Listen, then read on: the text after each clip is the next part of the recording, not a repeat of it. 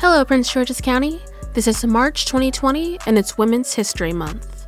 For this season, we're focusing on women in the DMV that have changed lives. Some of these names you already know, but some of these women will be new to you.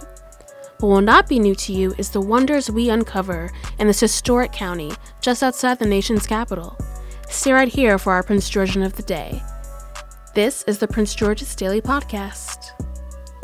Hello, Prince George's County. I'm Del Roden, and today is March 19th, 2020.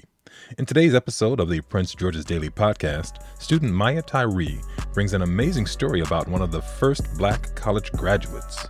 From slavery to academia, Frederick Douglass was not the only one. Stay right here to find out more right after the weather. This is Women's History Month on the Prince George's Daily Podcast.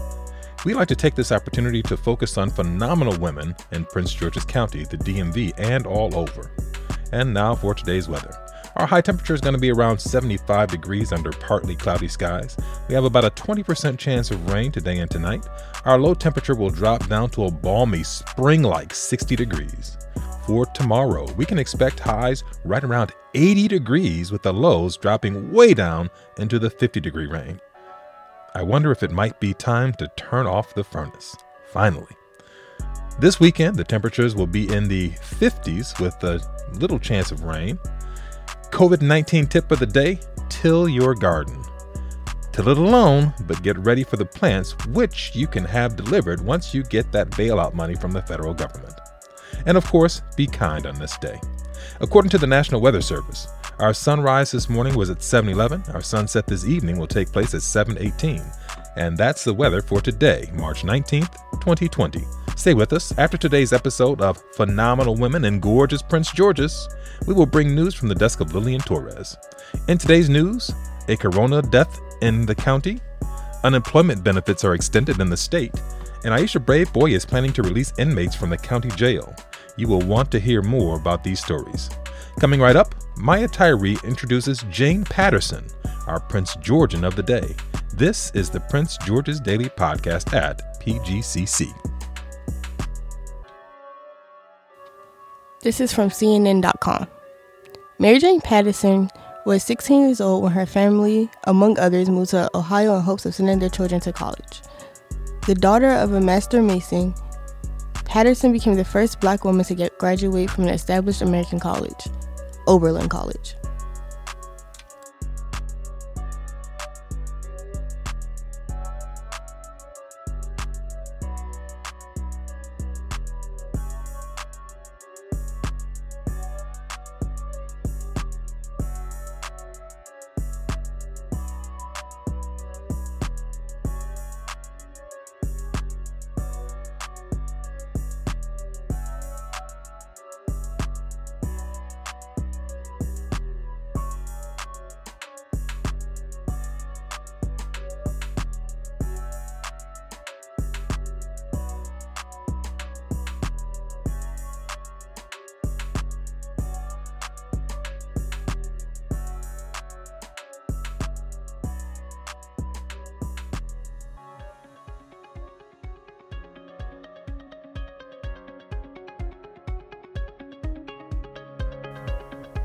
Hello, Prince George's County. My name is Lillian Torres, and here is the latest news for today. A Prince George's County, Maryland man in his 60s is the first to die in the state from the novel coronavirus, the governor said Wednesday night. The man suffered from an underlying health condition, Governor Larry Hogan said in a news release. As of Wednesday night, there are 20 cases of coronavirus in Prince George's County. The Maryland General Assembly has adjourned early after passing an emergency measure in response to the coronavirus and making of millions of dollars available to the governor to respond. Lawmakers adjourned shortly after giving final approval to priority legislation on Wednesday that included the state's $48 billion budget. They also approved a measure to prevent price gouging for critical items like food, water, medical supplies, and cleaning products.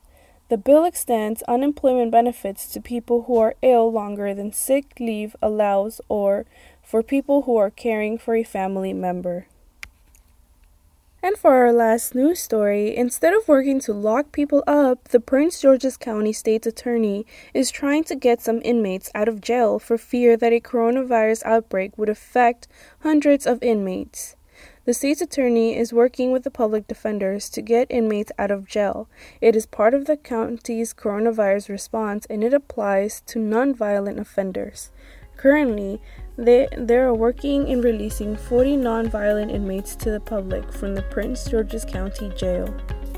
For the Prince George's Daily, I am Lillian Torres.